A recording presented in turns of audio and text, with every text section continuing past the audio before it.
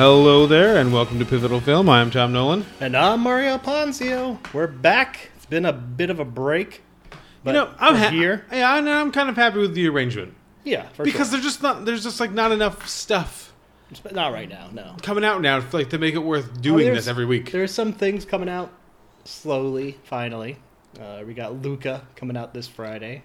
The Pixar movie that everyone seems lukewarm about, but still managed to snag like a 91 on Rotten Tomatoes. Luca warm about? Luca. Oh, I didn't even see that. This is bad. Yeah. But yeah, no, there's not a lot coming out. We have to compile stuff in time, and then we do the and people that listen to this podcast are just like, oh, there's a new episode. That's cool. Oh, and they're talking about three weird things that have nothing to do with each other. Yeah, awesome. Well, that's what you have to do. It's like a patchwork. Rosenberg style. It's a board game reference. Yeah, we got a beer though. Apparently, the only brewery we're going to drink from anymore is East Rock Brewing, which is fine. But this is their fourth in their line of Goses. They've had the Meyer Lemon, which was one of your favorites, the Blackberry, the Raspberry, and now the Peach Gose. This is peach and coriander wheat. This honestly might be this is my second favorite of the bunch. It's very subtle. Oh yeah, that's what I was just going to say that. Yeah, but it's eminently drink. It's what they wanted to do with that lime kicker. This is what that lime kicker should have been. Yeah, because this is just. It's not so much like saltiness with the Gose. It's not too sour. It's actually really refreshing to me. At Kickball this past week, I had 3 of them. Just throughout over like 4 hours. And what's the ABV? It's 4.5. Oh, nice. So. Yeah, that's perfect. Yeah, perfect. Perfect. Yeah, I kept like the smell is. It's a strong fragrance for sure. It is, and I wanted it to be as aggressive as the Meyer Lemon, which I just loved, but it's not. No. But that's not to say it's bad. It's good. It's just not it's not very aggressive. For sure. I do enjoy it. This past weekend, Tom, was E3 too, by the way. Me throwing video game references in there when I can. It's pretty good. Aware. Just in the podcast, when I can talk about video games I do. It was fine. No one's telling you can't. You just stared at me and said, don't do this, Mario. You said this off air. I just said, don't do this. Shook my head violently. Xbox had a pretty good expose of stuff. Psychonauts 2 got a release date. What? Do you ever play Psychonauts? No. Oh. Is Zelda in it? Or Link? No. Was Hollow Knight in it? Yes, sure. Really? No, he's not. Oh, then no. I think it's a Tim Schafer game, though. If I remember right, Psychonauts. Like the guy that did like Grim Fandango and all that. Wow,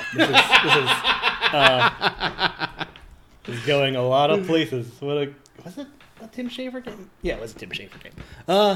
He does a lot of narrative point-and-click games, but this wasn't a narrative point-and-click. Yeah. It was like it was a kind of adventure-style platformer. Psychonauts? Yeah, and that's coming on Game Pass, which was a great deal. And Flight Simulator finally got a console release date. Why does everyone want to play that game? Flight Simulator? Yeah. Because it's the entire world. Like, I'll show you video of it after the podcast. Is it just flying? You fly around the world. It's cool. It's kind of like... But did you do anything? Can you crash your plane into mountains? I mean, it just says you have crashed. It doesn't actually show you crashing. Well, why? Because you can fly around. It has real-time weather. Like, last year when they had Hurricane Laura, they showed, like, people flying through, like, the cloud formations of Hurricane Laura and all that. It has real-time... Like, if it's night in Osaka, you can fly out of Osaka when it's raining and land in San Francisco when it's not raining. You're just telling me the things that the game does? Yeah. You're not telling me why that's cool or interesting. You can see everything. It's like two petabytes or whatever of data, like, in this game. Is that a lot of data? Yeah, it's like 2,000 gigabytes, I believe. No, 2 million gigabytes? Because 2,000 be a terabyte. So, yeah.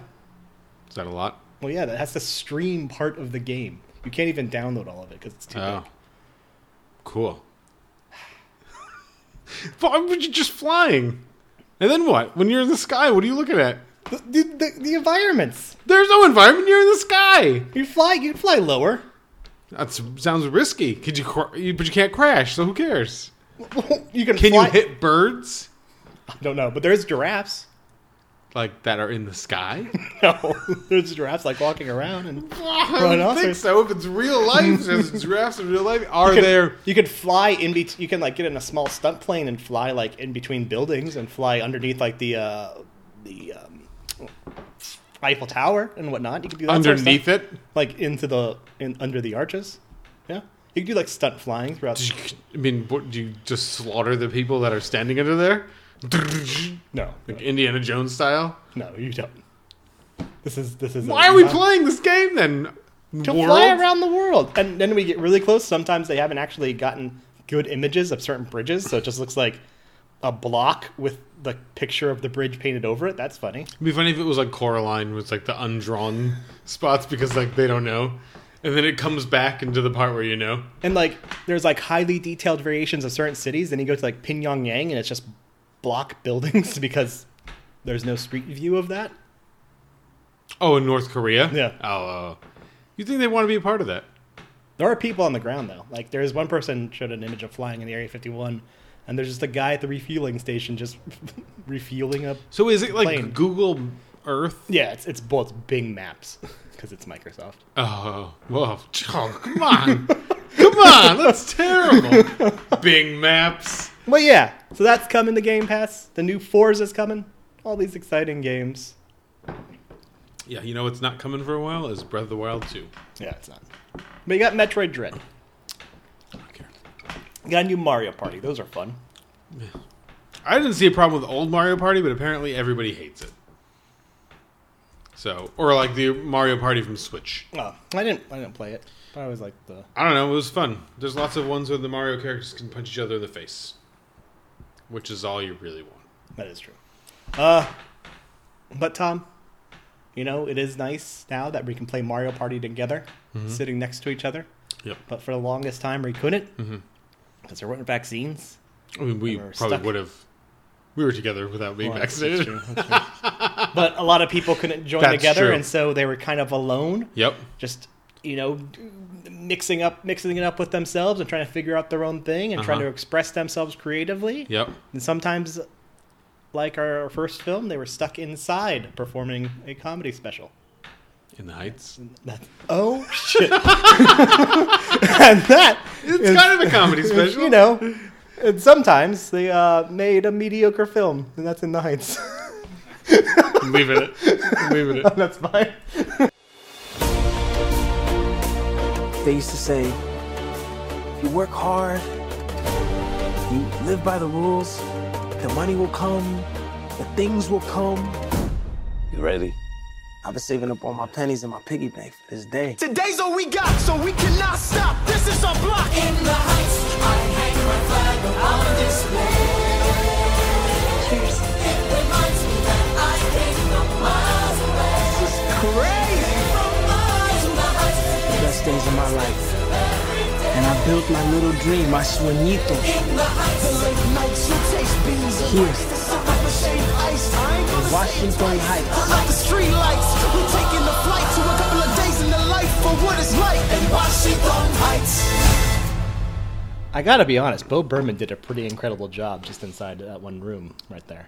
I mean, that's impressive. Yeah, there's elements. How's he doing all of that? I don't know. I mean, it's hard. Must have been hard. I mean, he was clearly by the end of the whole experience just worn out. Yeah, I So- mean, I could see that. I could see he had to be. I don't know how he made himself look like Lin-Manuel Miranda or Corey Hawkins, but it was impressive. We're not insane people. We understand what we're doing. In the Heights is a movie adaptation of Lin-Manuel Miranda's Tony Award-winning musical from 2008. It stars Anthony Ramos, who played John Lawrence, and Philip Hamilton in Hamilton. I remember the Oscars, the 2020 Oscars, when Parasite won. Like Lin-Manuel Miranda was like introducing people, and he like introduced Anthony Ramos, and he's like, "That kid's gonna be a star this summer," and it didn't happen. Thank God. Didn't happen that summer. And I take that back. Sorry. No. I mean, I think it is. He plays Usnave. He owns a bodega, but he wants to buy his father's bar in the Dominican Republic. This story kind of takes place all in Washington Heights, which is in the Bronx. It's in Manhattan.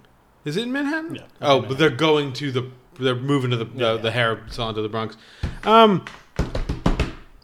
Stuff happens. There's a car service, which, is Jimmy Smits is going to sell. There is Benny, who is a dispatcher at the car service, is good at it. He loves Nina. And then Usnavi is in love with Vanessa, who is working at the salon but wants to Be a fashion designer. Also, everyone's in love with Vanessa in this. Yeah, which is fine. There's Mark Anthony's in it, which is the best part of the movie. I almost feel like turning it over to you because I'm very conflicted about this movie. Do you really want to turn it over? We all know my opinion on it. Well, We've talked about this with Hamilton.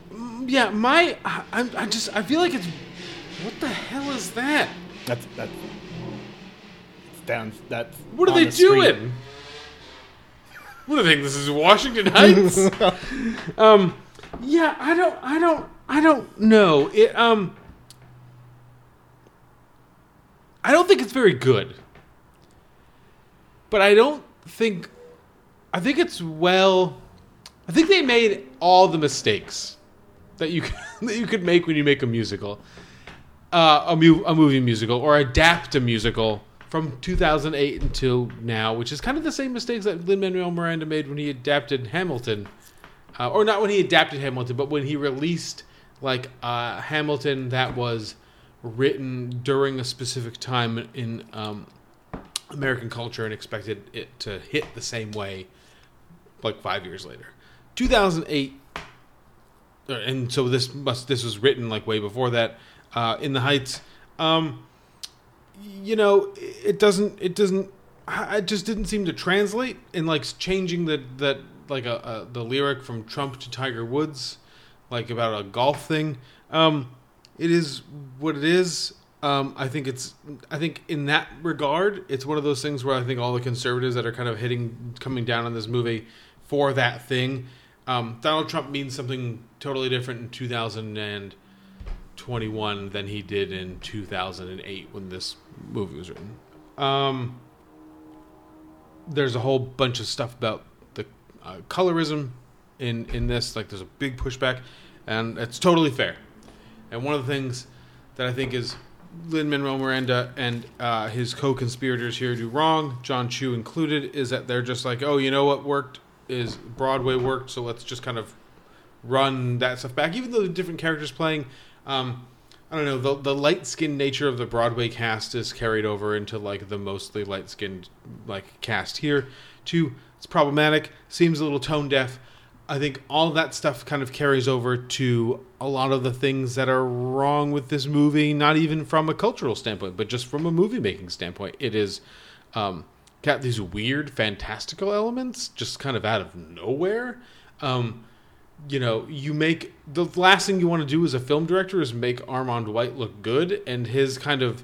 When he pointed it out to me, I was like, oh yeah, you're right. Anytime there's a whole bunch of people on the screen during a musical number, they're all engaging in the musical number, and most of the time that means just standing around and waiting for the person doing the musical number to sing a thing before they all start dancing. They're cues, yeah. It's just It's waiting for just this. kind of- It's so eminent in that pool scene after 93,000. But actually, I actually think it's more eminent when Nina's walking down the street and looking at her life. Why can't they just be living life? Why do they have to be dancing in time with everything else? I think the narrative makes no sense. I think the Vanessa Usnavi thing is stupid. I think the Nina... They have zero chemistry. I think I didn't think Anthony Ramos was good in Hamilton. I don't think he's good here. I think he's... I hope he has potential. He probably does. Here's the thing. I don't think he's doing anything. I think he's good as Anthony Ramos. I think this musical is... he's the main character that like for some like just disappears for like 40 minutes at a time, and then they keep like picking him back up, and they're like, "Oh, look at him!" And he's just like, "No, I just work at this bodega. I don't do anything." The issue with that Right? though is like when you have something as like kind of charismatic as like Corey Hawkins on the screen as well. You kind of every time you see Usama and Anthony Ramos, you're like, I want to get back to Corey Right, Hawkins. but I don't think it's Anthony Ramos' fault. I think it's because Usnavi is a wet fucking blanket. Yeah. He that's just fair. doesn't do I mean, anything. Obviously to get into it, like I think from a direction standpoint, it's so passe. It feels like Chris Columbus directing a musical again.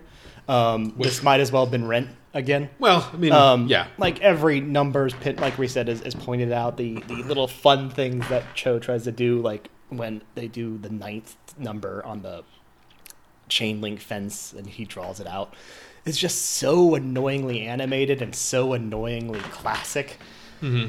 And its musical elements are how staged and blocked out it is. Just feels unearned. But the biggest problem with this is just Lin-Manuel Miranda sucks, like completely and entirely. The music in this, like this is going back to like a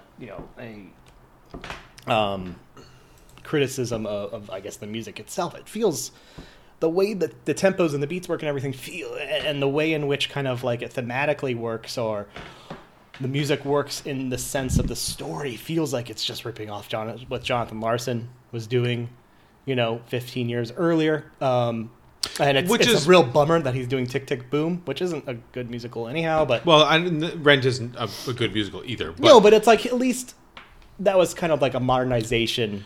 Well, so for I think its time of bringing something of like changing kind of the scene. And I think if you ask Lin-Manuel Miranda about that stuff, he is, if nothing, a hip hop artist to say that he borrows liberally from other sources and then integrates them into his own vision. I just think the vision here is pretty lacking. Yeah, and a lot of this music isn't hip hop, or even interesting. Yeah. Or anything. I mean, the hip hop numbers are at least like their own flair. But like most of this musical's traditional 90s, early 2000s music. Right. And I think the Washington Heights song I think is interesting and good and kind of sets everything up. I think Sonny's verses in the 96,000 song are pretty good, and they sound kind of cool and they have cool elements to them. I think everything else with 96,000 is terrible. I think everything. Oh my god, I fucking hate that song. Yeah, but I actually kind of hate all the songs. I mean, I don't think any of the songs here are really very good. I mean, to point that out though, with Sonny, I think Gregory Diaz is really he's solid. Good. Yeah, and like the fact that he's a central part of it, I kind of want that entire DACA story to be like the story. I don't give a shit about the romance. Like the Benny Nina stuff is interesting, just because I think both of them are everything else going on with his quote unquote grandmother. Mm-hmm. I always forget how to say that word. Abuela. Yeah. Just as boring. Him buying out the bar is boring. Everything of that I just don't give a shit about. I'm more interested in like this side story because the actors in it are more interesting. This is the thing that I've been saying for a couple of days now. Is if you have a thing that's as old as In the Heights, fine. People love it. Whatever. Who fucking cares? The culture has changed. Adapt it. Nobody fucking cares about Vanessa and Usnavi. Nobody cares. You just kind of half-assedly inserted this dreamer plot into it that actually is way more... Because that's not in the original... play, obviously. It isn't, really? No, because it was before the Dreamer Act. Well, I guess DACA wasn't. Yeah. That's way more interesting than whether or not Usnavi and Vanessa get together. I don't care. I don't care at all. And that's the part of the problem, is that there's no stakes to that relationship. If he moves to Dominican Republic and she doesn't, I don't care. If he stays and they have a kid together, I don't care. And the reason I think this flops just as Rent flopped, and something like Greatest Showman... Well, Greatest Showman definitely didn't flop. No, but Greatest Showman succeeded, or Rocketman succeeds, is because there is a bit of like modernization or kind of like just trying to be in its time, whereas this and Rent are so fucking old by the time they come out. And they do feel so old. Like I think The Greatest Showman fucking stinks. Yeah, but I get it. Got some good. It feels modern. It feels modern. Got like 4 okay songs in it. I'm gonna say okay. I will never say that they're good, but I know my kids know all the words to. I know that my kids know all the words to all the songs, but 4 of them lyrically they're terrible, but they're catchy. I get it. I fucking get it. And that movie's got really charismatic people in it, and they're doing charismatic things. I just wish they had given these people more things to do, and I wish they had used less CGI. What the hell? Oh no! And so, not even just the CGI, but if a movie is supposed to come out last year, Mario, and it has a whole year to sit and fester, it should have 0 continuity problems. If a character is walking one way in one shot, they shouldn't be walking the other way in another shot. There should be no weird CGI green screen shots of Anthony Ramos splashing in a pool in the middle of 96,000. There should be no, just really lazy editing in a movie that you've had a year to prepare to come out. And these are the things that, this is supposed to be a Hollywood blockbuster. This movie made $11 million? Yeah. It came in second place behind Quiet Place Part 2. Yeah. This is supposed to be a family movie. So you would think that more people would be able to be going to the theaters to see this movie, but they didn't go. And why? And I think it's just because it's boring. And people are just done with it. People are just over it. And I also think on top of that, if you read some of the reviews, people are giving it a pass for being the first kind of huge, effusive sunshine summer movie to come out. But I think they also, in the middle of all those things, are it's not really a very good movie. No. Let's give it a bunch of credit for being fun, but it doesn't really work. And I think that's true. And I think John Chu is a little out of his depth here. This feels very Rob Marshall going to direct anything other than Chicago, where everything is just kind of beyond him. We'll see what he does with Little Mermaid, the musical. Oh my god, I know it's gonna be awful. I gotta say though, as a person who hates musicals, I am looking forward to what is it? Everybody's talking about Jamie, the Richard E. Grant musical that's coming out. I don't know. Yeah. Is a movie? Yeah.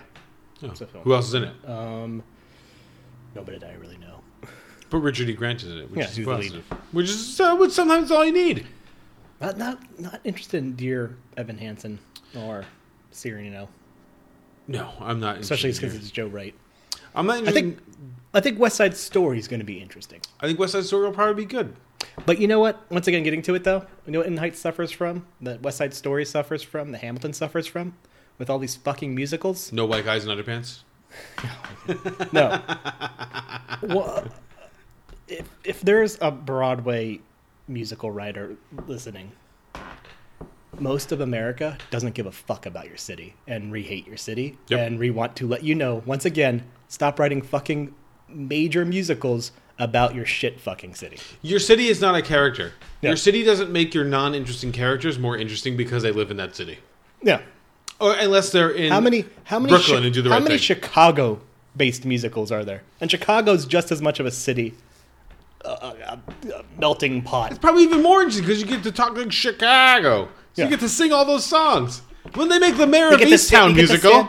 You get to stand behind, Wrigley Field and try to catch balls during batting practice. You get to do that. It's fun. Wrigley Field's really nice. It's in a neighborhood. But yeah, I mean, not to shit on New York too much, because I'm going to go there a lot this summer for shows and whatnot. Not musicals, because fuck that. Concerts. Stop making musicals about New York City. Just stop. There's enough. We have enough music. 10 years from now, you can make a musical about New York. Well, Stop it. We just watched quit it. Do the Right Thing, I guess. I don't know how long ago that That's was. interesting. But that's what I'm saying. Do the Right Thing. What is this movie's the sad variation of Do the Right Thing? Exactly, isn't it? But when you're making this movie, does John Do the Chu right ever thing stop for- to say do the right thing for white people? Yeah, we should probably not. I was watching make this going movie. this feels like Do the Right Thing for oh my god, we're upper middle class white people. We are Armand Whiting ourselves all over this movie. No, No, we're not. Like, because we're saying it's for white people. No, but that's what To he would feel say. Like, good this about is themselves. this exactly. This is not for any of the nationalities that are represented in like the Carnival de Barrios or whatever. Like, I'm It's fine with it for looking. I'm me. fine with it looking nice. I'm fine with the representation and all that of it. But like, it is. I don't want to say clean because that sounds like I want like an undercurrent of something, but it felt just too approachable. I It didn't guess. feel like it belonged It to didn't any of feel those real. It didn't nationalities, feel right? Real, yeah.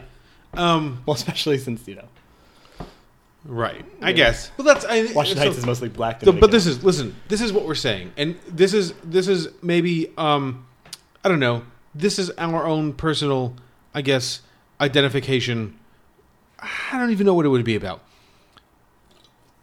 I want this movie to be truly representative, and it didn't. At no point did it feel like it was representing anything other than like big budget musical filmmaking. No, it felt like this is more what I'm saying. Is it like whereas something like Do the Right Thing, which is kind of trying to do a similar sort of story, kind of like grabs you by the not by the throat, but grabs you by the collar and Sure. screams at you. Watching In the Heights, I felt like, oh, I spent $100 as a flyover state Midwesterner to go watch a musical that I could tell all the people back at work when I get home from my trip to New York about. And this movie just felt like that again. Yeah. It just felt like popcorn, cotton candy garbage. Yeah, and I feel like this. Which is exactly what the fuck Hamilton feels like. Well, and yeah, Hamilton's doing something more interesting, but It is. It's not. But this is what I said to my wife when we were talking about this. I was like, the one thing that like Lin-Manuel Miranda, if they ever make Hamilton into a movie, which I know they've sold the rights to and they could totally do it, is that there's songs that he cut out of Hamilton, which talks directly about like the anachronism of these people that are being against slavery, owning slaves, or these people that are talking about freedom, owning slaves, and all this other stuff. He cut those movies out of his play. If you make a movie about this, you got to put that shit back in the same way that I think that like In the Heights really needed to tackle some of the unless you were setting this movie back in 2000 and whatever, which maybe they were. I mean, I didn't really get a sense that they were doing that, but maybe they were. Well, they're talking about DACA, so like you said. Right, so they couldn't have been. And they were talking about DACA ending. So this is modern day. So if you're going to do that stuff, adapt your musical. Adapt it. Make it real. Make it seem real. Don't let it seem like some like ultra liberal fantasy world where like, you know, all we have to do is have a very poorly attended rally about DACA, and then Sonny gets to like live in America, even though he says it's, you know, oh, this is going to be very hard, but he's got $96,000 in a lottery ticket, and Usnavi gets everything he wants, and Vanessa gets everything she wants, and Benny and Nina are fine, and I don't know what happens to Jimmy Smits. I guess he gets to keep his money or something. I don't know. But like, it's I don't know. It doesn't ever feel real enough, and something like this should feel real, right? Yeah, Right? absolutely. I don't know. I mean, I don't think we're speaking out of turn here. I feel like our own like, you know, race and nationality is not like influencing this. I want it to be more real. I want it to feel more urgent. I want it to feel like it matters. I don't want like it to just try to feel as fun as possible, because if it's just about feeling fun, guess what? You didn't make a very fun movie. Watching fabric like fall from the sky is not super fun. Watching a guy all of a sudden like write the lottery numbers on towels with suntan lotion is not cool or anything. I didn't even know what the fuck he was doing. It's visual, man. I'm so mad that this movie wasn't better. It bums me out. I didn't have high hopes. I know you didn't, Mario. It met those hopes. I know. So. I know. Good for you.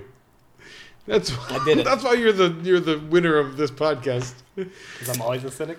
No, Well, to be because fair, you don't get roped into the stuff like I had this. super low hopes for our next film, and they were exceeded. The film is set in Washington Heights, and It is, about a white guy who's stuck inside of a room in Washington Heights, but he does some musical numbers. And by during Washington it. Heights, you mean California? Yeah, basically the same thing. But yeah, now this is Bo Burnham's Inside.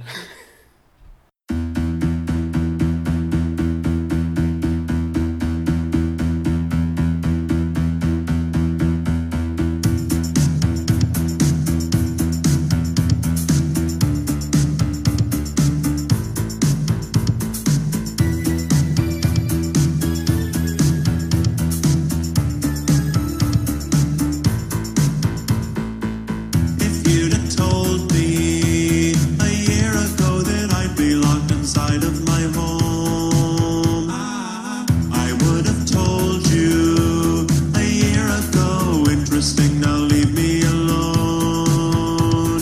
Sorry that I look like a mess. I booked a haircut, but it got rescheduled. Robert's been a little depressed, no. And so today I'm gonna try just getting up, sitting down, going back to work. Might not help, but still it couldn't hurt. I'm sitting down, writing jokes, singing silly songs. I'm sorry I was gone, but look, I made you some content. Daddy made you your favorite open wide. Here comes the content. It's a beautiful day to stay inside. I feel like I don't want to provide too much context in this sense, in like the introduction to this movie, as in, or as if that's how this movie should be framed, because you don't really get a sense of any of that stuff contextually until like the very end of the film, and you have to kind of do some piecing together. Suffice it to say that Bo Burnham was going to go on. It sounds like Bo Burnham was going to go on tour, or he was preparing material to go on tour in 2020, and then the pandemic happened, and so he shut himself in to a room of his house with some. This is his first special for 5 years, right? Too, because he He was having like yeah. panic attacks and stuff on stage, or before he went on stage or whatever. So he got some remote controlled lights, and he got a camera, and he has his laptop and his keyboard and his cables and some lighting rigs and stuff like that, and he made a special, and it's got skits and it's got songs, and it feels like a Bo Burnham stand-up special, but in his room with more underwear, and more facial hair And a beard, than yeah. we're usually used to Bo Burnham seeing. Maybe more crying. I mean, I watched some of his specials, like in preparation I've for. watched like one of the specials. I don't before. really like Bo Burnham as a comedian. I watched what? I don't remember. Oh yeah, I'm not a big Bo Burnham. Yeah, I don't think he's very funny. I don't think his song's very funny. I again, complicated feelings.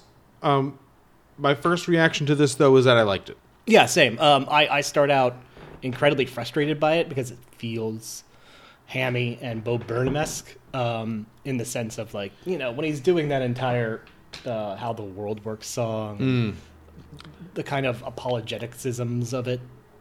Although it seems more focused than his stand-up specials do. It does, but it starts out like that, but eventually when it kind of turns and when it goes from being less like global kind of joke or kind of like global like, oh, blah, blah, blah sort of thing, like position of privilege, and instead focuses more on just like his own issues and the fact that it's used as a veil for himself. And, leading to that really great, like, All Eyes on Me song. Right. Like, that's when, like, it worked for me. Is because it starts out, I think it follows a really smart narrative arc, surprisingly. Yeah. And it starts out, like, being this kind of, like, it's another Bo Burnham special. It's because he's doing the kind of, like, jokes on the world sort of thing, or what everyone else does. And then suddenly it just becomes less funny. Right. And becomes sadder. And sadder not in the sense of, like, what he's saying, but just in the sense of, like, how he's narratively unfolding things.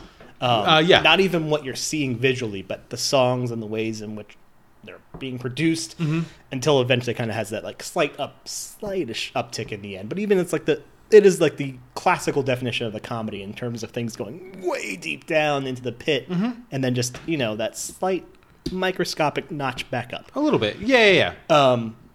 Yeah, so I think it really works in that way. I usually don't like his music, but I think the overall music in this really fucking works. Yeah, I think I the have thoughts beats are about that, but- really solid. Yeah. Maybe a little, like the chord progression and all that's pretty simplistic, but it has a lot of synthwave inspiration that I really like. He calls himself at one point like the Weird Al, like millennial Weird Al, and I only think he's a millennial Weird Al in the sense of, I mean, he's no Weird Al, No. but he's a millennial Weird Al in the sense that I think focuses more on pastiches of styles. Yeah. So he doesn't ever have to worry about like writing songs. He just gets like, this is a song that sounds like this, so my chord progressions or the music to this can ape like any number of other songs that are exactly like the song that he's trying to do, which is on purpose. Which is, and it's intentional, because Right. when something needs to focus more on his facial expressions and on his acting, which has proved himself to be, with Promising Young Woman, to be I don't know, I can't think of anything else acting-wise. I heard he was in like another thing, but I didn't see it and I didn't know what it was. He's proved himself to be a solid actor, and it shows again here. And he's proved himself to be a solid director with 8th Grade, and it continues here. He's showing a shit ton of promise, and it continues to work. He's got it. He's got a strong grasp on a tight narrative, and that's what I mean. Maybe sometimes the narrative doesn't work, but there is not a considerable amount of fat here, which I enjoyed. Well, it's interesting. I mean, because I think there's not a considerable amount of fat. It feels slow, but it was never not interesting because I kept wanting to see how he was gonna do the next thing, because it's actually proves to be a very inventive, kind of like one man show, and like so I looked at it as a guy who sleeps next to a 4-track recorder hooked up to an amp, hooked up to this mixer, which I took apart to come to this thing, which is hooked up to like a microphone and stuff like that. So I know emotionally, I know the frustrations and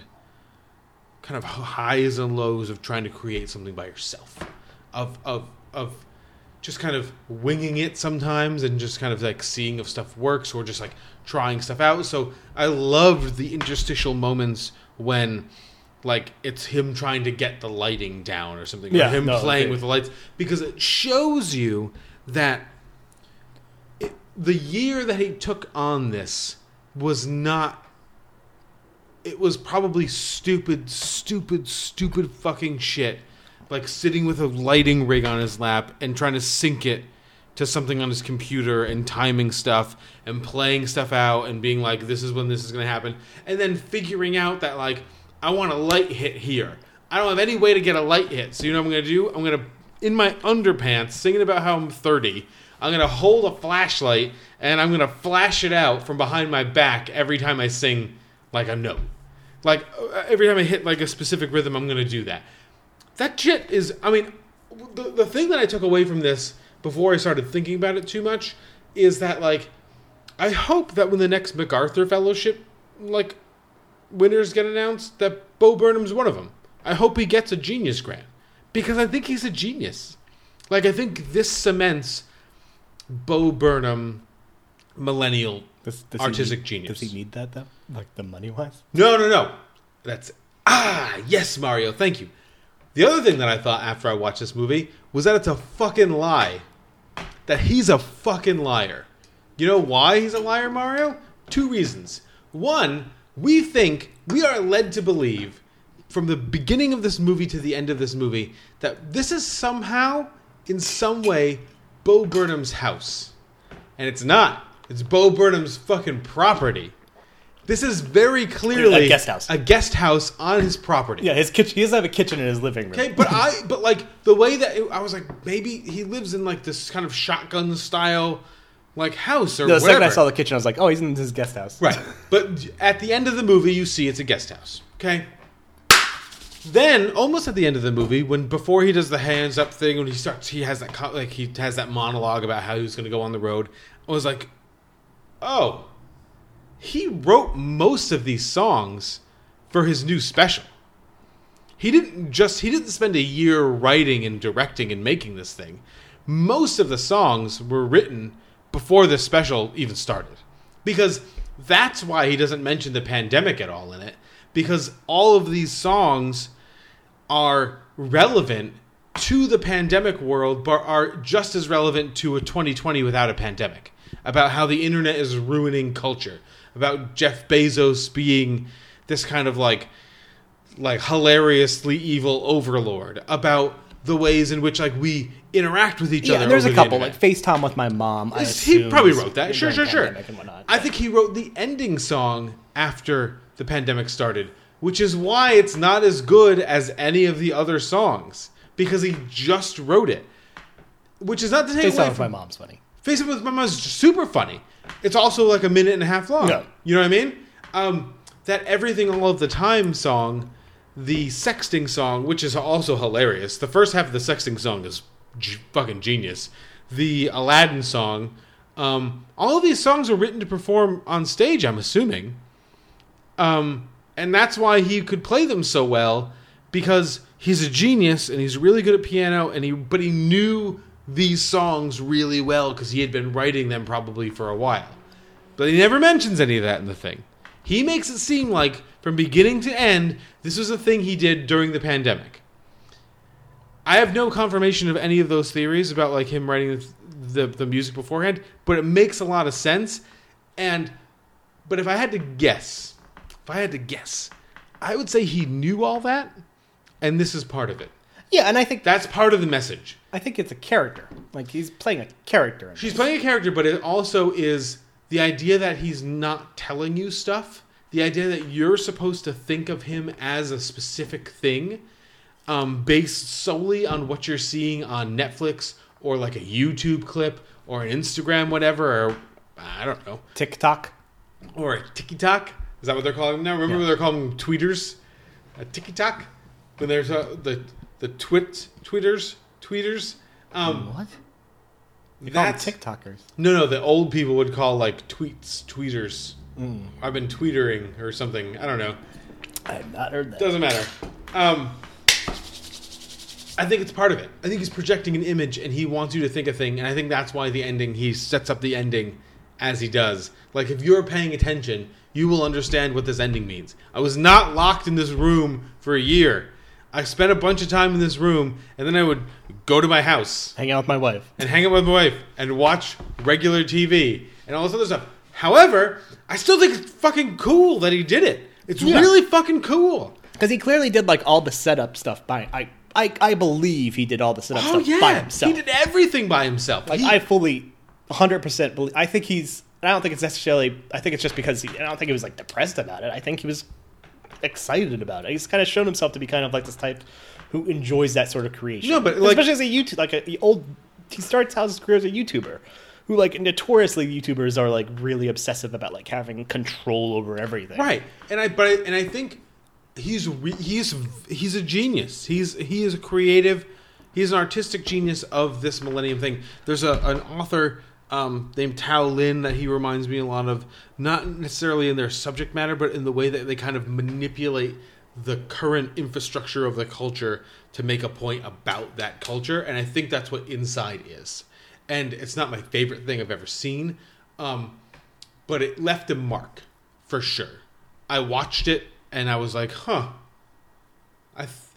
that's a thing. You know what I mean? That works on some level. That hits. And I think in this day and age, when like a lot of this new stuff that we're watching, you know, we're in June now. All the stuff that's on my list of like, you know, or not even anything that's on my list. All the stuff I really responded to, I watched by February. The Father was like the last thing that I watched. That I was like, bam, hit me. Everything else is just kind of like, and like, we watched this next thing we're going to talk about. There's a movie that everyone was like, oh, this is a really great movie. Violation. Did you watch Violation? I did not. And I was like, oh yeah, this movie stinks. She's the lead performance is fucking astounding. But from a directorial standpoint and from a narrative standpoint, the movie is just awful. And it doesn't make any sense, and it's ridiculous, and I feel terrible for the character, and I wish the things that happened to her never happened to her. But the way that they went about resolving those feelings is hilarious. And I think I honestly believe that's what 2021 is going to be. Is that we're going to get a bunch of setup here, Mario. We're going to be like, all this stuff is good because now you can go to movie theaters to watch it. And in reality, everything will be kind of only okay. That's how I feel. Yeah, I wouldn't be surprised. That's how I feel. I can't even think of many. I think all the things I'd be stoked for would have been 2020. Like, that I think might work and be extremely great are going to be 2020 things that carried over. Yeah, they do. Like Green Knight.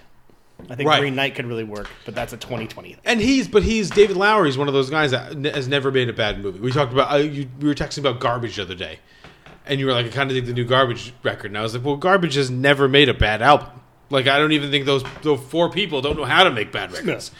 It's David Lowery's never going to make a bad movie. I mean, he made a Disney live adaptation. It was like, oh, I'm going to make this great. He made a Disney live adaptation, which was awesome. Which had an amazing... If we were doing the podcast the year Pete's Dragon came out, I would have put one of those scenes in my top 10 moments.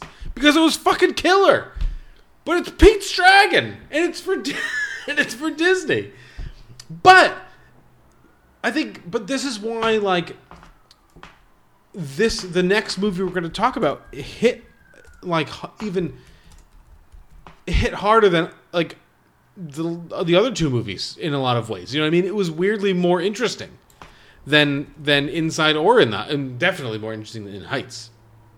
But like it shares an ethos with Inside, but was like weirdly more interesting while being less successful. Well, it's once again somebody that had complete control over his work because of, was it the Lutheran Service Society being like, here's money. I did not know that until after I watched it. And then, like, when I saw that, I was like, oh, okay. That makes much more sense as to why this movie got made at all. The movie we're talking about is the until 2019, and then now released in 2021 on Shudder. Mm-hmm. Got Shudder back. Got to watch some crappy horror movies over the next month. That's Violation is streaming on Shudder. Oh, is it? Yeah. There's a movie where people have to kill. It's like a 70-minute horror movie from this year, where like a group of 5 teens have to kill somebody. What's that?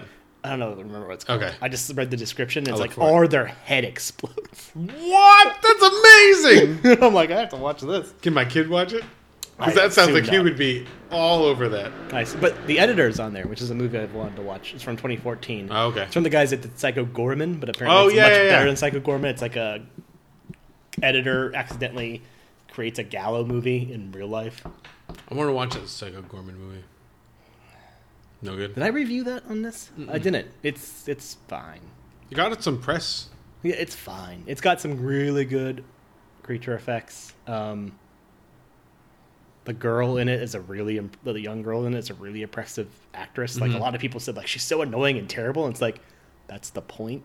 She's supposed to be like the villain of it. Oh, okay. But like some of the jokes are kind of like super on the nose, and I mean, come on.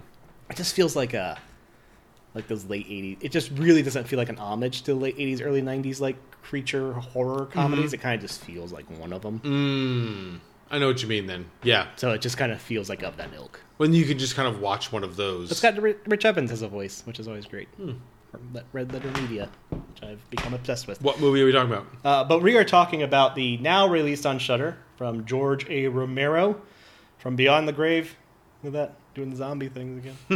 It is The Amusement Park.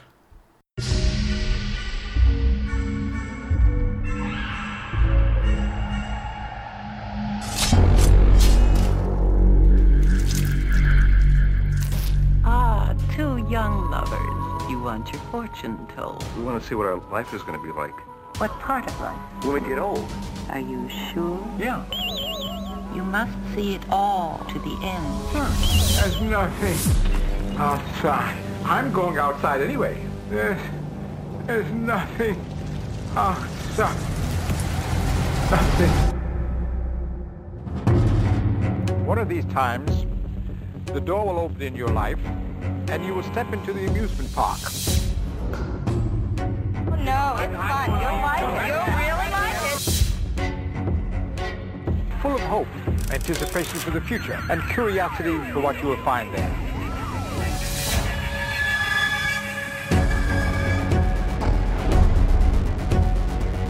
The man in the amusement park is a mirror image of yourself, separated only by the passage of time. Why are you punishing me like this? For heaven's sake! Hello? There's nothing out there. I'll see for myself. Bye.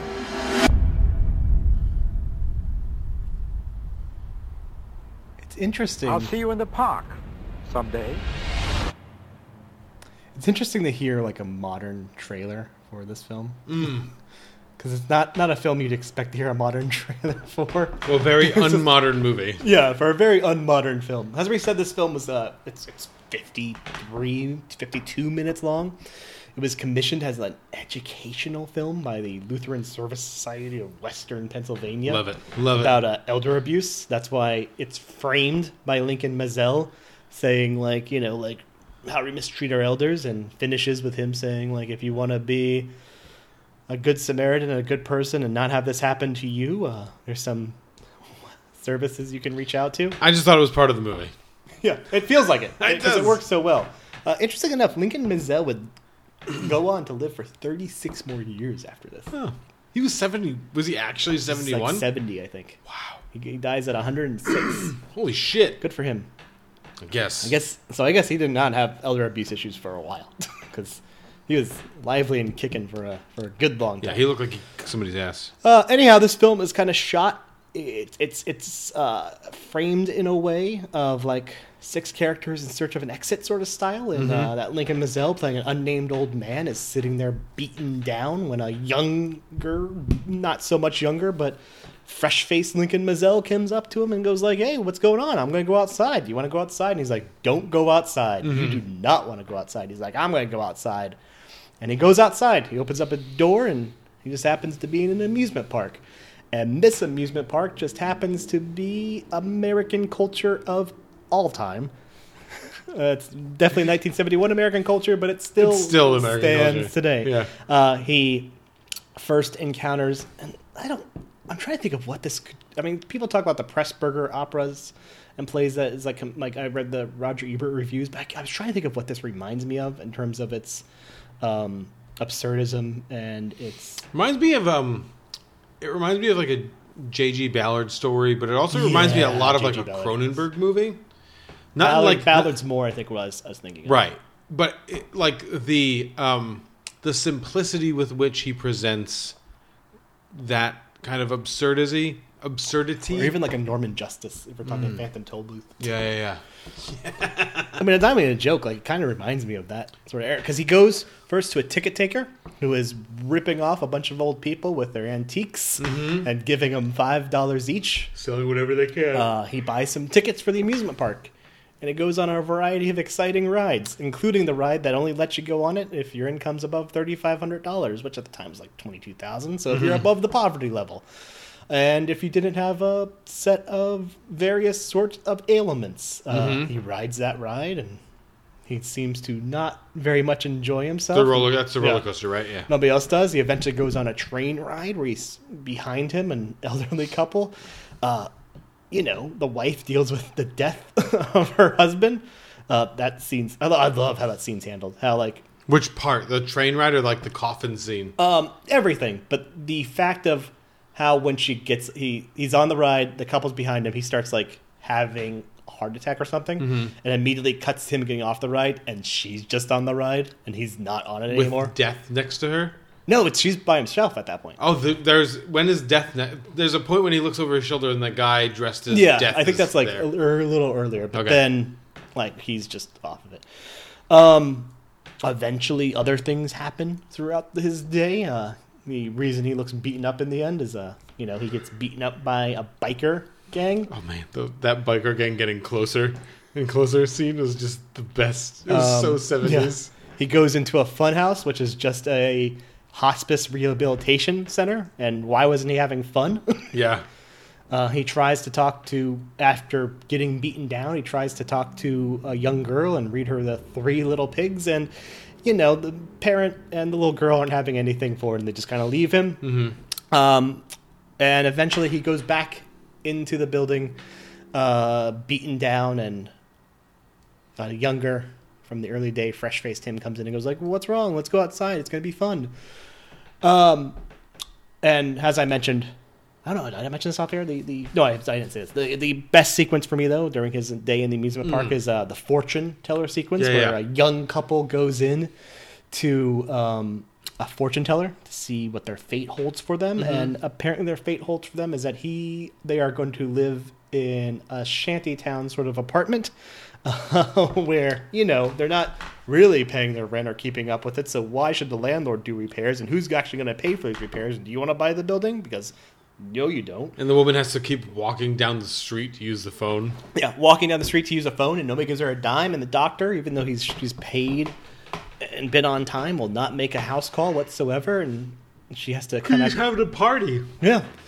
She has to climb up the stairs, almost broken herself, and see her husband dead on the ground while there's a marching band playing outside. Yeah. Yeah, this movie is a surrealist nightmare.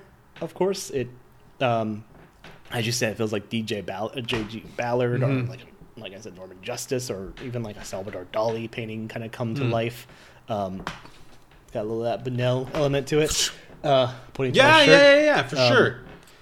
It's horrific. If the Lutheran Society of Western Pennsylvania wanted a movie about elder abuse, this is 100% a movie about elder abuse, but also a movie about how a lot of elder abuse stems from the vast amounts of systemic racism, the vast amounts of wealth inequality, as it's mentioned in the very beginning. I'm sure when the Lutheran Society heard that in the beginning, they're like, oh, fuck. Yeah. Why did we let the Night of the Living Dead guy do this movie? That horror movie that's mostly about racism and fear of McCarthyism and police violence. Oh, geez, really, I love that he even got as far as to finishing it, and they were just like, nope. I'm surprised the Lutheran Society was like, you know what, you're from Pittsburgh, you should do this. And it's like, did they watch Night of the Living Dead at this point? Maybe they probably did, and they probably gave him some instructions to tone it down, and he did. But he toned down the violence, sure, and but toned up everything. The psychic despair, yeah. Sure. And that's. I mean, people would say like, why would this is pure a horror film, but it's a horror film that most works because it is a reflection of the world that they lived in 1973 and a reflection of the world we live in 2021. Before you came here, I was reading about how, a PolitiFact comment about Chuck Grassley. And whether or not something he had said was true. And they rated it true. In the fact that now a vial of insulin costs $370 when it costs like $10 to manufacture. And that people are not taking insulin because of the fact that, they just they want to eat. Is Martin Shkreli out of jail? Is he? I don't know. No, I don't think That's the EpiPen thing, right? No, he was the AIDS vaccine. Oh, he was the AIDS vaccine. Who was the EpiPen one? The EpiPen one was somebody else. Or just whatever in general. Yeah. But the nightmares and horrors of 1973 stem out 38 years later. It feels very... prescient. Yep, and it feels... The commentary is very valid still in the way that it's done. And while it's in your face, it never feels like... It is so surreal that it never feels hammy or no, because it's so unsettling. Yeah. Even when it goes ham, if you've watched enough movies, you can contextualize it and just put it out of your head. So I mentioned like the biker gang being like the bloom, bloom, bloom, and like being closer and closer and closer without walking. Just like the shots, they become closer. That's like a very 70s like indie filmmaking thing to do. But it works in like ratcheting up the dread of like what is supposed to be happening here, and it feels again, I didn't know like the nature of like this film before I watched it, so I just thought the introduction was a really expert way to kind of to get us into this movie and to get into what the movie's about, and then everything that happens right after that is just like a further I don't know, demonstration of how like fucked up the world is in regards to its elderly. But then it just keeps doing weird, awesome stuff. Like the two guys carrying the huge book, which I guess is a Bible. Or a Book of the Dead. But it doesn't even matter. I thought it was the Book of the Dead. Yeah, I thought so too. But like, I was like, oh, maybe it's a Bible because there's a casket there and like there's the priests there. Oh my god, when the priests like start looking at the kids. Yeah, they like tousle their hair. Did you not? Oh my god! Freak the fuck. I mean, obviously wasn't the intention, but it's because it feels so modern. Like I watched that going like, I know what they're thinking. I watched the whole movie going like making that face. And I kept waiting for it to kind of, like I said, to go over the edge to the horror stuff. And it never really did in the physical horror. But it definitely did in the emotional horror. But I kept thinking, because I watched this after I watched Inside, I kept thinking about those two movies together and how, like, these are people working. There's a certain group of people, and John Chu isn't one of these people, unfortunately, that... Well, like George Romero's not working anymore. No, but like in history, that thought in terms of film, that spoke. That's their language that they were most comfortable speaking was film, and I think Bo Burnham is one of those people. George Romero is one of those people, because they could take a thing, they could take a limited budget, and they could take an idea, and they can make you feel. They can make you, force you to invest yourself emotionally in whatever it is that they're doing. This movie, in a lot of ways, is wholly ridiculous. It never feels ridiculous when you're watching it. Not for 1 second. Did it ever feel like this is stupid, this is low budget, this is low brow, whatever. It feels bad. Like, it feels shitty to watch this movie, which is how it's supposed to feel. It like succeeds in all its in on all levels, and this is why George Romero is held up as somebody that matters still, like all these years later, because he was able to do stuff like this. Yeah, this is maybe going to be a big take, a rapid take here. I think this is this film might be one of the best examples of like new Hollywood, that American new wave. Even more so than like something like Easy Rider, like Easy Pieces or whatnot. No sense. But everyone talks about how like that's the American new wave, that's the new Hollywood films. But I think this and some of like what Norman Jewison was doing during the time with In the Heat of the Night, and then like Jesus Christ Superstar or whatnot. Like just having that real weird experimentation, having that what Scorsese would eventually do with Mean Streets and. In terms of music with Mean Streets, and what do you do with like Taxi Driver? What do you like? I wouldn't necessarily. It's not American, but like I wouldn't call that.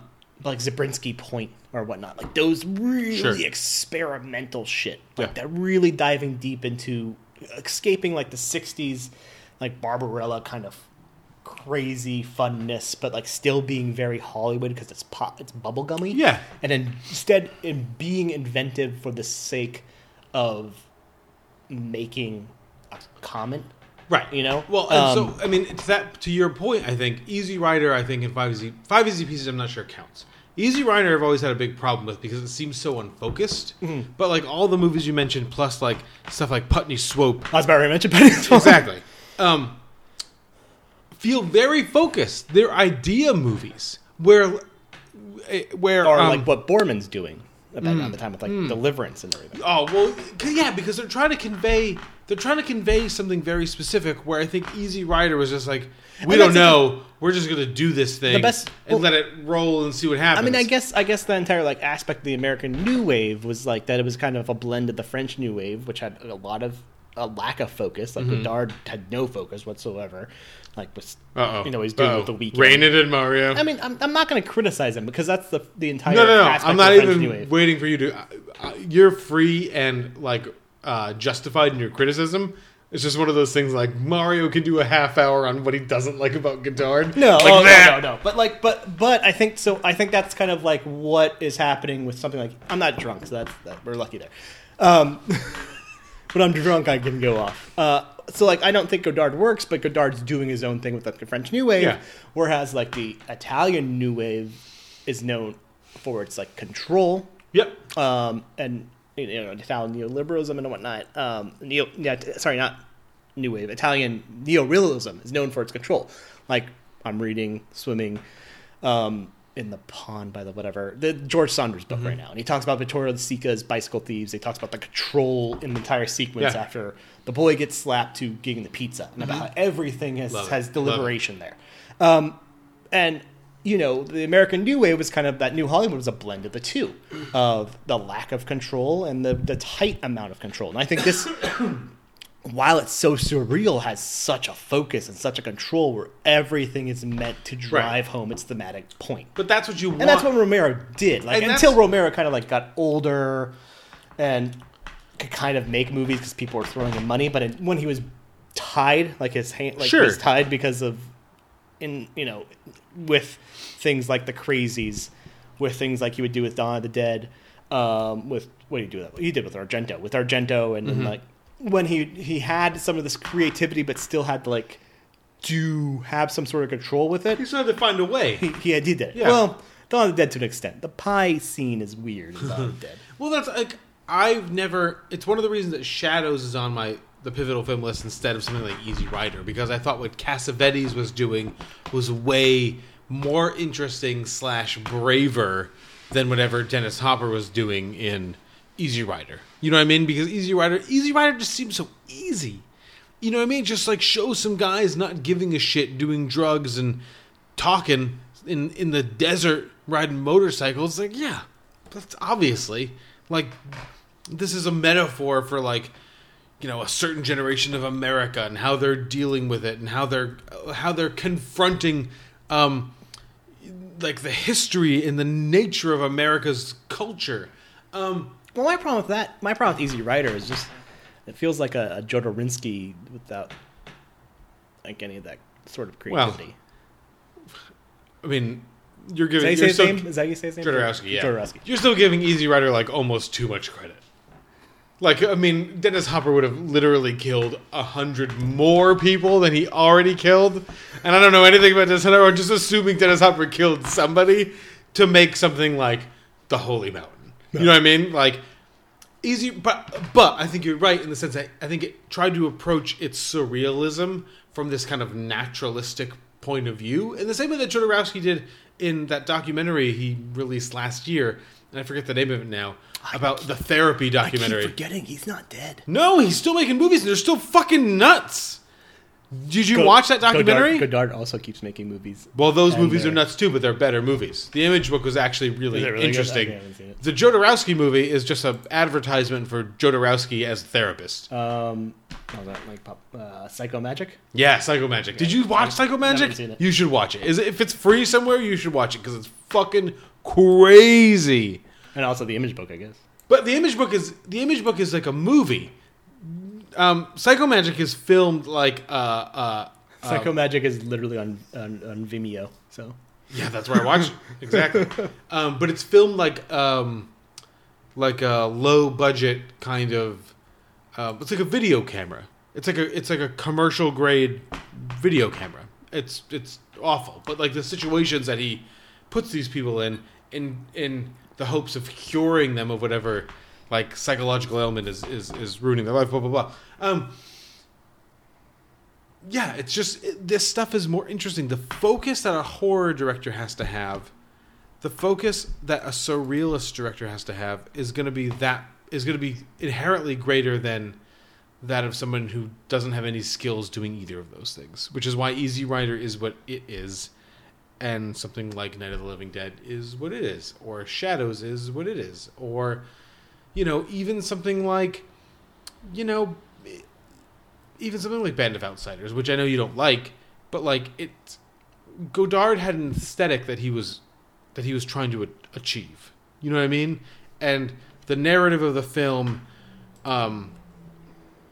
was in service of that aesthetic, and that's very prevalent there. Where Easy Rider is just like, oh, all that stuff is great. I'm going to do all those things. It's actually Weekend that this movie reminds me of. The entire time I've been thinking of it, it's been Weekend. Yeah, but Weekend is odd for its own sake, and for no real central purpose. Whereas this is odd for a reason. Very real reason. And it's successful. Again, I was disappointed at the end that it never went all the way.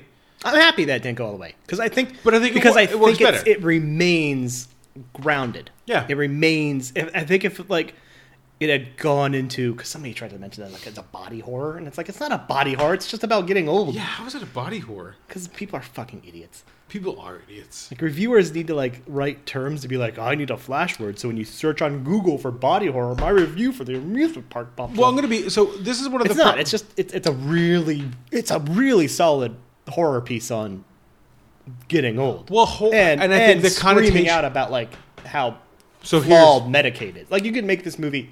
I know, working in Medicaid, I know you could make this movie today, right, and be. But here's the problem, Mario. Just as horrific. There's two horror movies released. We've talked about on this podcast we've featured 2 horror movies in the last month. Spiral and this. How are they the same? They're not. Horror is now become this kind of ever-present... Quick cuts. I guess so. Or like a general sense of dread is how you establish like what a horror movie is versus what it isn't. In a couple weeks, we're going to have 2 horror movies again, too. Which is? We're going to have Fear Street and Werewolves Within. Oh, you are all on this Fear Street thing. I don't understand it either. I'm interested. I don't know. Yeah, I don't see how they're justifying it, but... Like just being like, yeah, we're going to make this super hardcore R. Why is there nudity in a Fear Street movie? I don't know. Unless it's Gillian Jacobs. She wouldn't do that. No. She was just in Magic Camp. Yeah. With Adam Devine. It's another camp movie though. Right, but it's not Magic Camp. It's not for Disney Plus. But no, they're not the same. You're right. One is, but categorically, like we've just decided, like, oh, horror.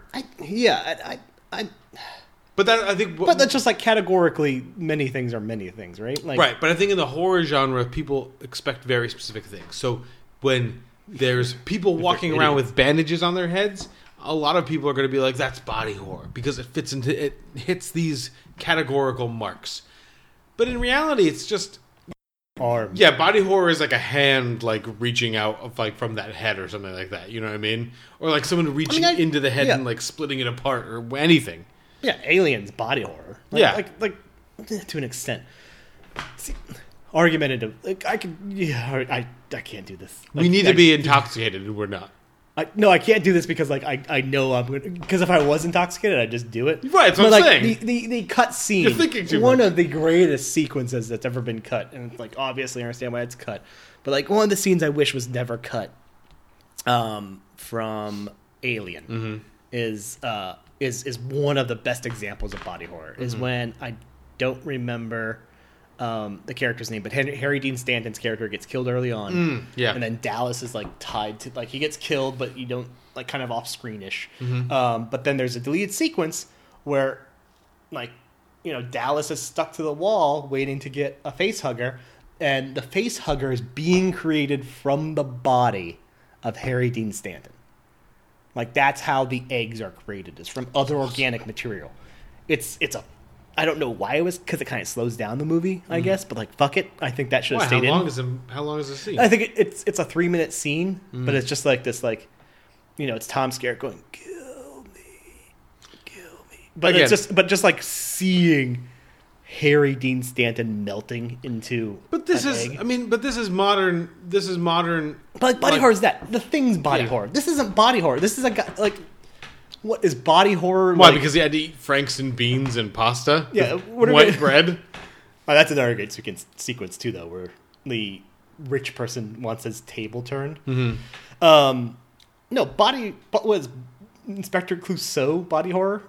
Yes. He gets beat up by his assistant? It's very body horror. It horrified me. But no, like everything this film works on so many levels because it is so timeless. Like, it is not. Yeah. It's not released as a. It wasn't. It didn't get released, and the reviews weren't. Oh, this is a good standard of the director George Romero was. No, the reviews were like, No, this he is doesn't need that shit. Yeah, the reviews were like, this is a really good fucking horror film. Right, this feels about weird. being old. Sure. And it's like, 40 years later, we're saying this is a really good horror film about this. And it's also troublesome that 40 years later, We haven't figured out We're gonna figure this palliative out. care in America or like just It might elder even be care. worse, Right. I don't know. Oh, it's definitely worse. We go from Nixon, Nixon's president in this year, right? Is it Nixon 74? Yeah. Yeah. Say 73? Yeah, Nixon's still president because Nixon in 74. Yeah, we're going from Nixon to, we think we're so modern from this, and this is pre-Reaganomics. It's probably worse. Oh, it is it's actually. definitely It's worse. literally worse, yeah. Well, because it's maybe maybe the movie version, the film version of this isn't worse because it would just be a bunch of people. No, I'm not gonna say. Well, people. Well, That's not. it's- That's not. No, it's not worse because the people don't even make it to old age anymore. They don't make it to old age. Certain demographics, certain Sure. wealth amounts of people don't make Let's it. just say that and not say anything else. Oh, I'm saying the earnings wise, people Right, don't right. make it to a certain age. Right. I'm not going to bring COVID into it or anything like that. Oh, I wasn't even mentioning COVID. I was mentioning how people of a certain socioeconomic status are just now routinely dying. Well, I was before them just because- going to bring up like an Andrew Cuomo, like let's manipulate the amount of people that are dying in like in hospice care and nursing homes to make myself look better. No, let's not do that.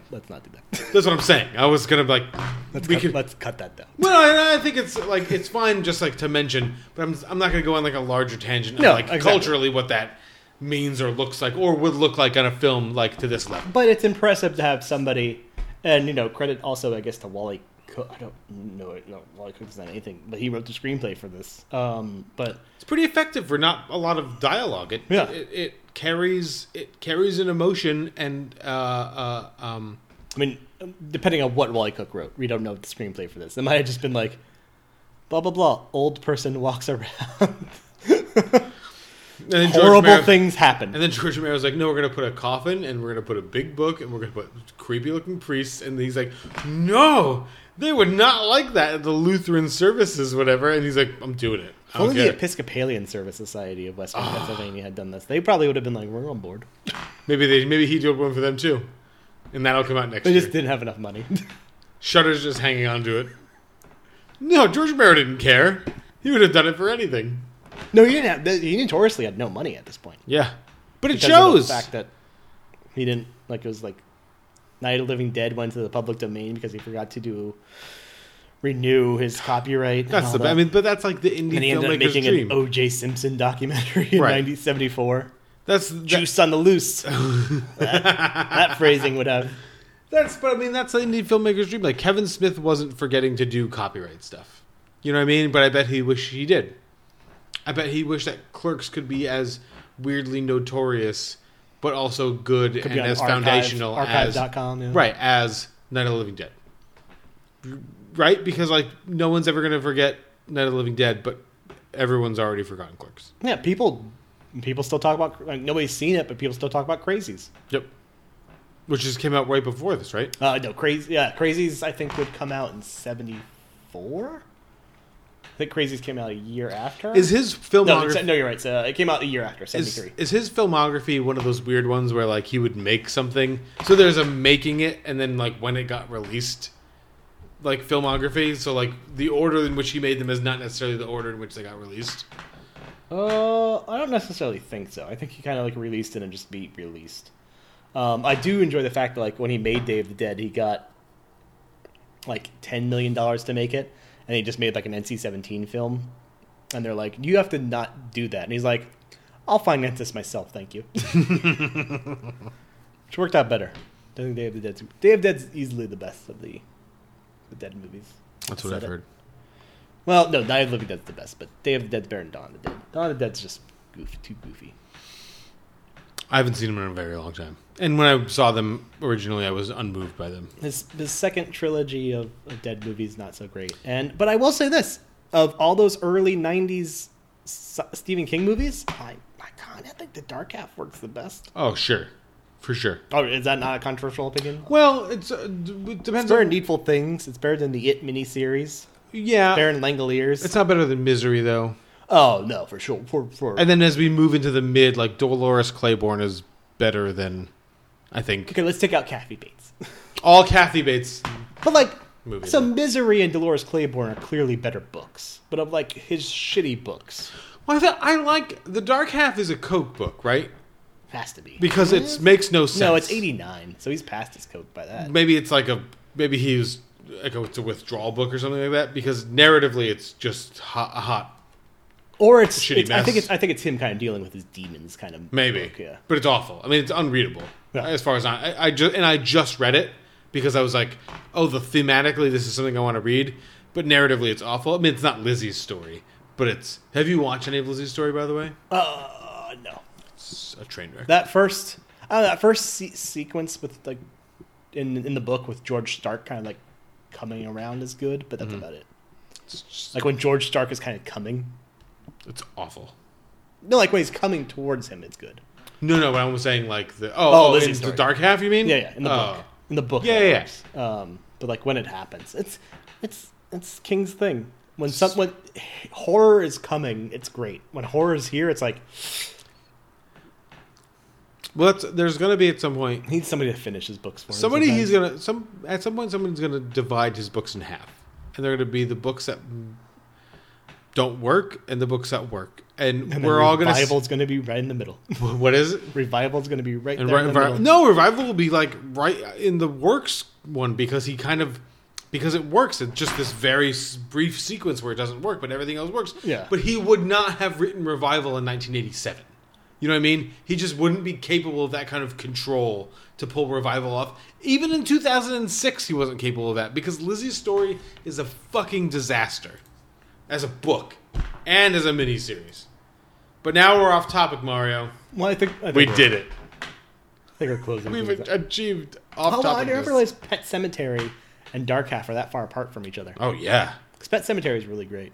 But Pet Sematary is also super fucking dark. It's also that's definitely that has to be a Coke book, right? It is, but it's one of the ones that works. It's one of the ones that like stays. But it's focused. just like it's like one of his last like deep in the shit book. Well, I think the reason Pet Sematary works as well as Pet Sematary does, even though I think the Wendigo stuff is not necessary, is that I think it brought up a lot of shit feelings inside of him, and that helped to focus him on like a specific thematic and narrative track. No, like hang on to this feeling. What makes this feeling come?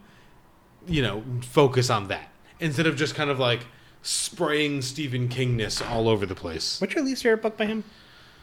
I'm going to be honest with you. Probably Lizzie's Stories up there. Song of Susanna's up there. I never read those two. Dreamcatcher's up there. I just have a soft spot. I mean, it's a terrible movie, but it's also not a very good book. I have a soft spot for the book, though. Bag of Bones. Girl Who Loved Tom Gordon was the one that... Girl Who Loved Tom Gordon is fucking rough, and I just read that with my kids, and it stinks. Yeah. It is... I'm not sure 100% what he's doing in there. I never read the other two books in the... End of Watch Mercedes. Is bad. That's Finders the third Keepers one. Good. Finders Keepers is excellent. Okay. Mr. Mercedes is great. Finders Keepers is an all-time classic Stephen King book. It's better. Oh, it's fantastic. Okay, I'll read it. But End of Watch is a night. Just pretend can I finish on Finders Keepers and be like, that was good. Yeah, because it doesn't need a third book. It's like Mr. Mercedes didn't need another book. Well, so like Mr. Mercedes is what happens in Mr. Mercedes. Mr. Mercedes he has a heart attack in the end, so you think he's gonna die, maybe. Right. So, but Mr. Mercedes is all real stuff. Okay, all real stuff. That got adapted, right? Finders TV show. Yeah, Finders Keepers, all real stuff. All things that can happen in real life. No magic, no psychic abilities. End of Watch, for some reason, even though it takes place in modern times, the antagonist, Brady Hartsfield, in Mr. Mercedes, from his coma, finds a way to get a doctor to manipulate handheld Game Boy style video game machines that makes people want to kill themselves. So it was Cell. He just rewrote Cell. But worse. Yeah. Because Cell didn't even try to be good. This, I think he was like, oh, I'm onto something with this, Coma. what's this guy? What's what are the characters' names? Now I can't think of them. Holly Gibney and Brady Hartsfield and Jerome. Jerome, and what's the guy's name? Bill Hodges. Oh, Bill Hodges. Bill Hodges. I'm onto something with these guys. You know what it needs? Telekinesis and manipulated Game Boy games. That's what it needs. That's what this series needs. You know That's what it was lacking the whole time. You know what I love about Mr. Mercedes is it has like a twist you don't see coming from a King book. Which one? The Janie dying you don't see. That's like a not King thing to do. No, because you like. And then she's like, and then when he describes her being in pieces. Yeah. It's just like Jesus. But it Christ. works. Yeah, but it does. really works. I mean, but I think the whole Because opening. Brady's not like not a super villain into that. Like not. You kind of buy him as a bad guy, but not like you have some sympathy. And because he messes up. We're Because done with the movie. he feeds his mom his mom eats the rat poison. Yeah. And then he the way His that mom sucks too, though. His mom sucks too. Yeah. But she was molesting him. Yeah. That's why everything was wrong with him. But he was a computer genius too. So whatever. But he was a Geek Squad guy. The Anyway, Geek Squad guy thing was silly. Right. But it was also real. So we'll give it a pass. Right? Sure. Yeah. Are we done? We're done. If you're also done, you can tweet us at Film Pivotal. Or you can send us an email at pivotalfilmpodcast@gmail.com or go to pivotalfilm.com and see a list of the movies on our Pivotal Film list and other stuff. But yeah, we'll be back eventually at some point when I don't know, do we want to get together next week and talk about Luca? Lucra? Luca, yeah. Velcro? What if it was just that? Yeah, we got Luca next week. And then nothing the weekend after that, and then Black Widow, which we refer to in our house as Taskmaster the movie. Well, is Black Widow the second? No, it's the weekend after that. That's true. Black Widow is much further away than I thought it was. Well, on the second, we have Fear Street Part 1 and Werewolves Within. Are those is Fear Street is Netflix, right? Yeah. What's Werewolves Within? Also Netflix? I'm gonna rent it. So What's it? It'll be a on demand, but I'm gonna rent it. YouTube it. Yeah, I'm gonna throw it. I'm gonna rent it on YouTube so we can do that. Awesome. That'll be an awesome week. A video game adaptation movie. Is Werewolf Within a video game? Yeah. Nice. Is it on the Switch? Maybe. It's based on Werewolf. The game Werewolf, like the Mafia style game. Oh, okay. Yeah. No, Ubisoft is producing this movie. Oh, well, that can only be terrible. They have not a great track record. You're going to get 5 minutes in, and then they're going to ask you to buy the DLC, which is the second So you're going to scene get of 5 the minutes film. in, they're going to ask you to subscribe to the Ubisoft, Can you go to network. Ubisoft Club? Oh, my God. It's like... There's going to be a fetch quest in the middle of the film for the viewer. It's like, if you want to watch the next reel, you have to go downtown and find it. That would be so funny. The best thing about like the E3 thing was like when Ubisoft did their presentation, everyone was just like, I don't want any of this. Yeah, we're good. Why do they do this? Like we're like in the middle of the Xbox thing when it was like, here's Far Cry 6, and people are like, yeah. We wanted a couple of things. Giancarlo None Esposito, of this is what we want. Giancarlo Esposito, you're better than this game. No, but he's not. And he's like the face that they keep showing on like IGN and all these sites is proof that he isn't better than it. He wishes he was. He's making a shit ton of money. So oh, good for sure, him. but his face is so sad. He has the saddest face. I feel so bad for him. He's not doing anything in The Mandalorian. He just shows up every once in a while to just like say things, and then he has one lightsaber fight. He's like, I'm stuck with the racist and the pro wrestler. Who's the racist? Gina Carino. Oh, I thought there were two different people. Yeah, she's No, the pro wrestler is Sasha Banks.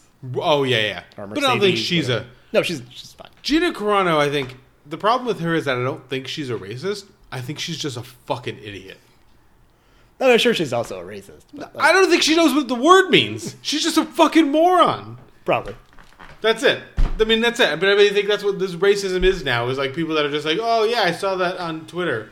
Oh, Jordan Peterson said that on a podcast, so it must be true. No. Because he's a doctor in Canada. Why is he still up there? I don't know. I hate everything, Mario. Me too.